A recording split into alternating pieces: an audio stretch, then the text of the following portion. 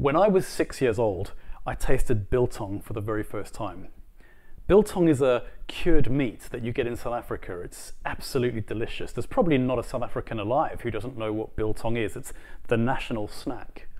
I remember it like it was yesterday. I went to visit my uncle, who was a gnarly old Sicilian.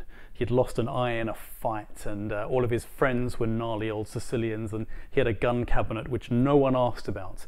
And so when they invited me into the kitchen and said, "Sit down," I just listened. And then he got this big piece of biltong out and he chopped a bit off and he gave it to me, and they watched as I ate it. And it was in that moment like all of my senses came alive. I'd obviously tasted meat before, but this was something on a different scale. All my kind of senses and tastes and flavors just burst into life. I remember thinking, I walked into that kitchen a terrified 6-year-old boy, and I swaggered out chewing biltong like a man. I'd been changed forever. This preaching series is a little bit like that. It's like when you've had a really good coffee or a really well-refined piece of chocolate. They're still just coffee or chocolate, but there's something that you recognize as being truer and richer and better about it, something better than you maybe have previously known. This preaching series is called True and Better. It's a look at 11 episodes in the life of Jesus through the book of John in the Bible, which are meant to show us and teach us that Jesus is the truest and the best way of relating to and knowing God. Up until Jesus came, the people had been able to relate to God on the basis of following various rituals and functions by which they were made clean. And so an unclean people could approach a pure and holy God. And so these 11 scenes are a way of showing how when Jesus came, he in some measure deconstructs and then reconstructs and improves these old ways of relating to God and improving the way in which people might relate to and commune with God. Now you might ask, well, how's that relevant for me? Well, and I want to help you to see today that Jesus is, even now, still truer and better than anything you may have previously tasted or experienced of God or life. And that whoever you are and whatever you've done and whatever family you were born into, it doesn't matter. You are completely welcome into relationship with God. In fact, the whole stated intention of the book of John is found towards the end in John 20 verse 31. It says, these things, these stories of Jesus' life were written so that you, all people, may believe that Jesus is the Christ, the Son of God, and that by believing, you may have life in his name. So whether you know Jesus already or you're just curious, let me invite you into the story. It's completely applicable for you today. Let's look at our passage of scripture together. It's a slightly strange title for this message, but bear with me. I'm going to show you today how Jesus is the true and better stairway. All will become clear as I talk, but let's read the passage. This is John 1 verse 43 to 51. The next day Jesus decided to leave for Galilee. Finding Philip, he said to him, "Follow me." Philip, like Andrew and Peter, was from the town of Bethsaida. Philip found Nathanael and told him, "We have found the one Moses wrote about in the law, and about whom the prophets also wrote, Jesus of Nazareth, the son of Joseph." "Nazareth? Can anything good come from there?" Nathanael asked. "Come and see," said Philip. When Jesus saw Nathanael approaching, he said of him, "Here truly is an Israelite in whom there is no deceit." "How do you know me?" Nathanael asked. Jesus answered, "I saw you while you were still under the fig tree before Philip called you." Then Nathanael declared, "Rabbi, you are the Son of God. You are the King of Israel." Jesus said, "You believe because I told you I saw you under the fig tree. You will see greater things than that." He then added, "Very truly I tell you, you will see heaven open and the angels of God ascending and descending on the Son of Man." There's some great stuff in this passage. Jesus encounters a man called Philip in the story, and it's not lightning across the sky or an earthquake or a blast of trumpets. It's no major drama. Jesus simply says to him, "Follow me." That's what Jesus has always said. That's what he says to you today. You don't have to jump through hoops to prove yourself. It's not an interview. You don't have to bow and scrape. You certainly don't have to impress him. He loves you already. He's already impressed in you. He just simply says, "Follow me." And then Philip, in his excitement, goes and he finds his mate Nathanael, and he says, "I found the one whom Moses and all the prophets have written about for thousands of years. This is the Messiah, Jesus. He's Joseph's son from Nazareth." And Nathanael says, "How? Nazareth is not the kind of place where a Messiah comes from." And so Philip replies to Nathanael in the most simple and helpful way. He says, "Well, come and see." I'm inviting you today to come and see something about Jesus. And I'd ask you as well when the last time was that you asked somebody else to come and see. I know the person who made you, the one who loves you, who has plans for you, and who longs to love you and protect you. Come and see. And so Nathanael comes to see Jesus, and Jesus says, as he's walking towards him, "Nathanael, I saw you under the fig tree." And this astounds Nathanael. We're not entirely sure why, but a fig tree would have been a common place for a person to sort of sit in the shade and meditate and pray. Maybe he was praying in secret. Either way, Jesus reveals this supernatural knowledge that he has about Nathanael simply to make this point. I see you. I see you. Jesus sees you. Not just sees you, he knows you. And in spite of everything, he loves you. And when Nathanael realizes this, it's like he can't help himself. The words just escape his mouth. He says, "You are the Son of God. You are the King of Israel." But even then, Jesus kind of challenges Nathanael. He says, "You think I'm the Son of God because I saw you under a fig tree? Let me tell you something. You'll see much greater things than that."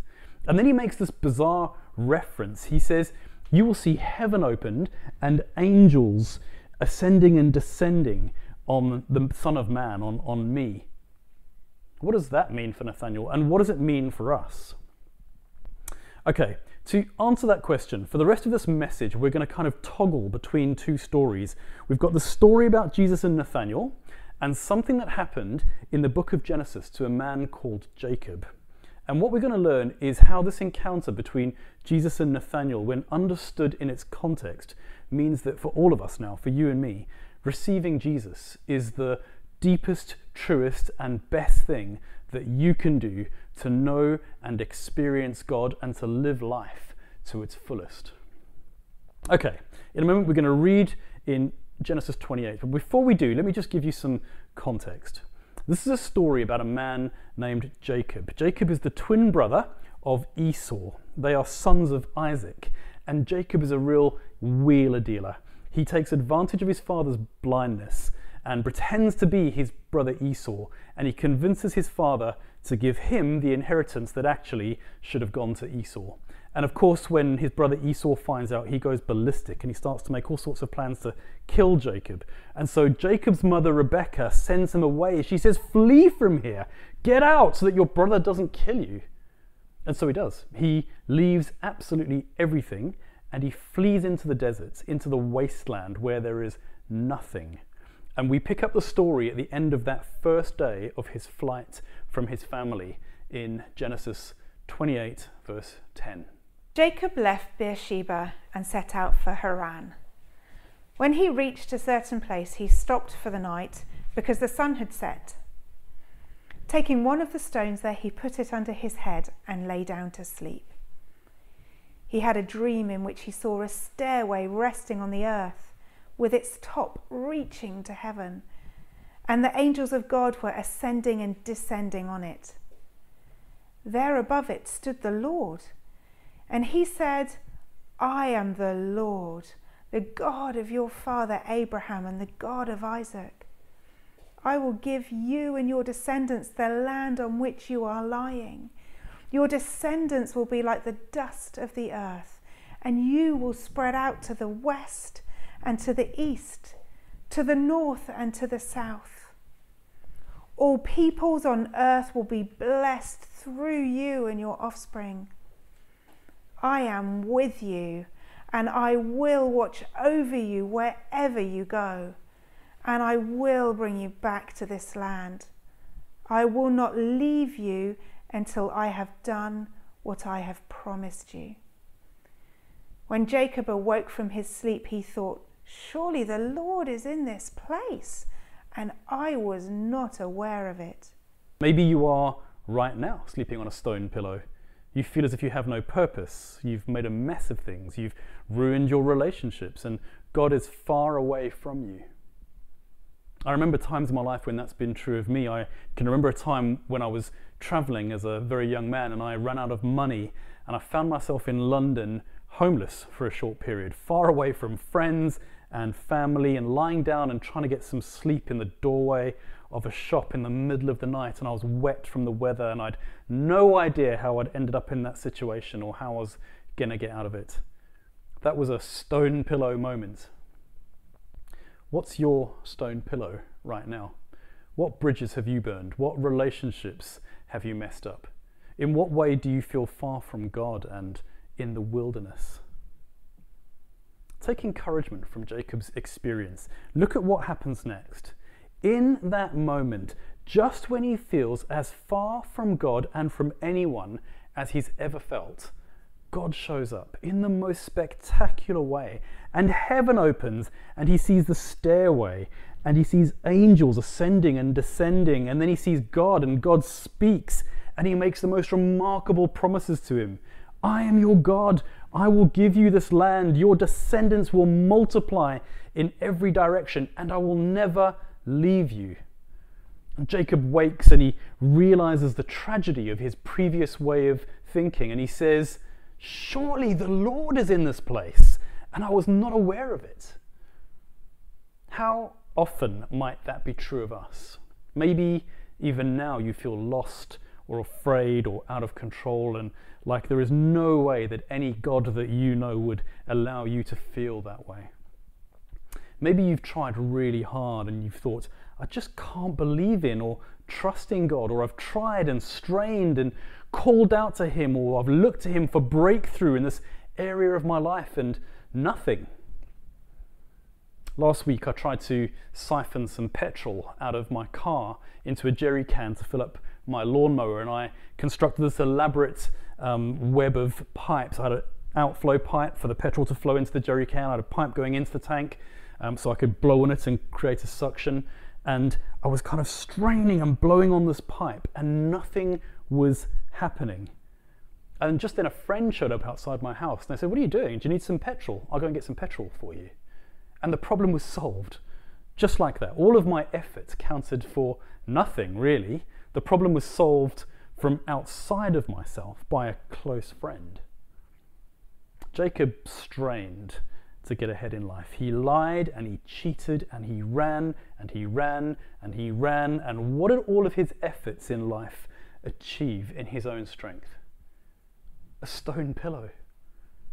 But Jacob also realized, out in that cold desert with nothing going for him, cut off from the land of the living, lying on that cold stone pillow, surely God was in this place and I didn't realize. Help came to him from outside of himself, because that's what God does. It's not about who you are or what you do. Grace in Jesus comes to you in spite of yourself. That's the point. That's what grace is. God loves you and is with you irrespective. Let's flick back for a moment to Jesus and Nathanael. Nathanael approaches and he says, "This can't be the Messiah. He's from Nazareth. Nothing good comes out of Nazareth." He didn't expect to meet God that day, but I bet his day ended like Jacob's. Surely God is in this place, and I didn't realize. He is close to you. And what Nathanael found that day is that God is not constrained to a geographic region or a family or a particular group of people. He is close. He is with you. Jesus is truer and better than anything you're hoping in right now. He is Emmanuel. That means God with us. What Jacob and Nathanael, thousands of years apart, discovered is what you might need to hear today. God is in this place. God is close. Don't hope in anything else, and don't despair at your circumstances, however they seem right now. Don't for 1 millisecond imagine that the world is out of control, or you've been forgotten, or that you're beyond redemption. God is close. And the story just gets better for us. Just like Jacob saw this incredible stairway that bridged an open heaven with a dusty, dark earth, so now Jesus is the true and better stairway. He is the one who bridges heaven and earth, the result of which is that Jacob saw and came to know God and was changed forever. Because in that moment, the stairway showed heaven open to him. Jesus is the true and better stairway. No longer did the people need to ritually wash and purify themselves or sacrifice stuff. Jesus said, if you've seen me, you've seen the Father. That's why he encourages us to come to him, to rest in his presence, to look to him, to behold his glory, because he is God, and in him only is fullness of life. One of the most defining things Jesus says of himself sums this whole episode up perfectly. He says, I am the way and the truth and the life, and no one comes to the Father except through me. And that means that if you want to see heaven opened, know God, hear his voice, and come into the relationship that you were designed for, relationship with God, look to Jesus, who is close. Now, I appreciate for some that this might still sound a bit abstract. Jesus is a stairway that allows you to see God. Before I knew Christ, I wasn't a terrible person. I hadn't done terrible things. In fact, by worldly standards, I was actually doing quite well. But I was also completely lost. I just didn't know it. I thought I knew what life was all about, and I thought I understood my purpose and my plan, but I never really stopped to consider why I thought that. My dream was to go and work as a stockbroker on Wall Street. That's what I lived for. That's what I thought would give me soul satisfaction. But scratch beneath the surface of that dream, as with many dreams, why? Why did I think that? Even if I was successful, I'd amass a load of wealth, I'd live a life, and then one day I'd die and leave it all behind. Great. In the grand scheme, what's the purpose of that? And then one day, I gave my attention to Jesus. I looked to him, and I opened up my heart and my mind to consider him, and he grabbed my heart with the most remarkable intensity. And it wasn't the whole deal sealed there and then. It was a bit more like that first taste of biltong. Suddenly my senses came alive, and I started to see and sense and savor all sorts of things that I'd previously not imagined. But it began an incredible adventure of life and relationship in him. And what I realized in those early days was that Jesus had already seen me. He had seen my condition, and he knew my deepest longings, and he was saying, come and see to me. And Wall Street and my aloneness and my hard work and my long-held strivings, they just dissolved into the ether. I was like a modern-day Jacob. I realized that after 24 years of ignoring all his promptings and his provision in my life, that in my darkest moments, when I found life utterly meaningless and all my relational bridges had been burned, and I was completely alone in the world, spending night after night sleeping on a stone pillow, that all along, God was in this place with me. God is in this place with you.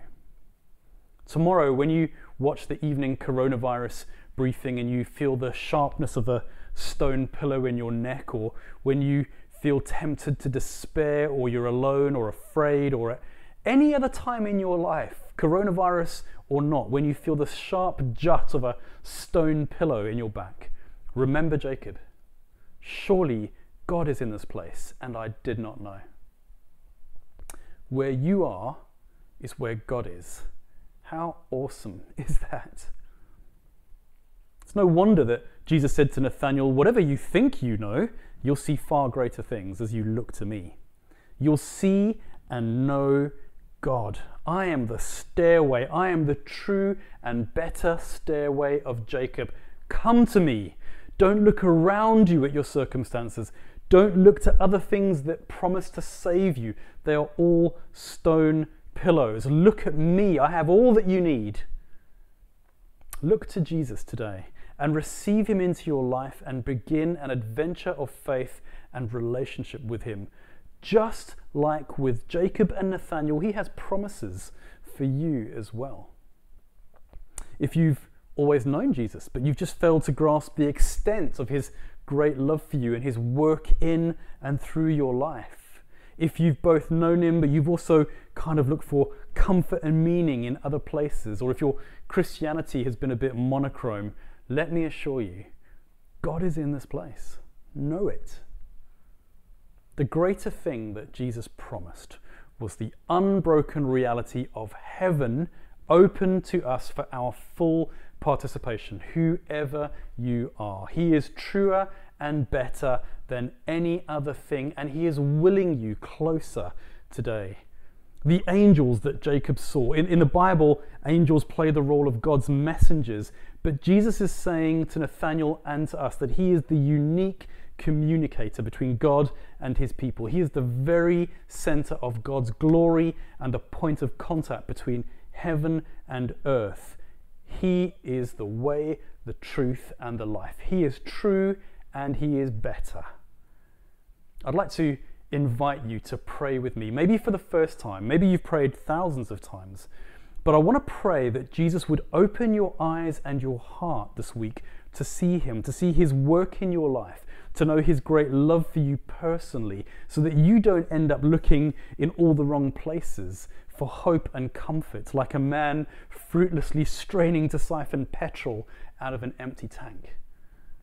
What Jacob found, what Nathanael found, what I have found is that there is fullness of life, meaning, purpose, hope, and comfort in Jesus, our true and better stairway to God. Let's pray. Lord Jesus, thank you that you are the way by which we can know and be known by God. Thank you that you are the true and better stairway to heaven, the true and better way by which we can see and know God and live in relationship with you for all time.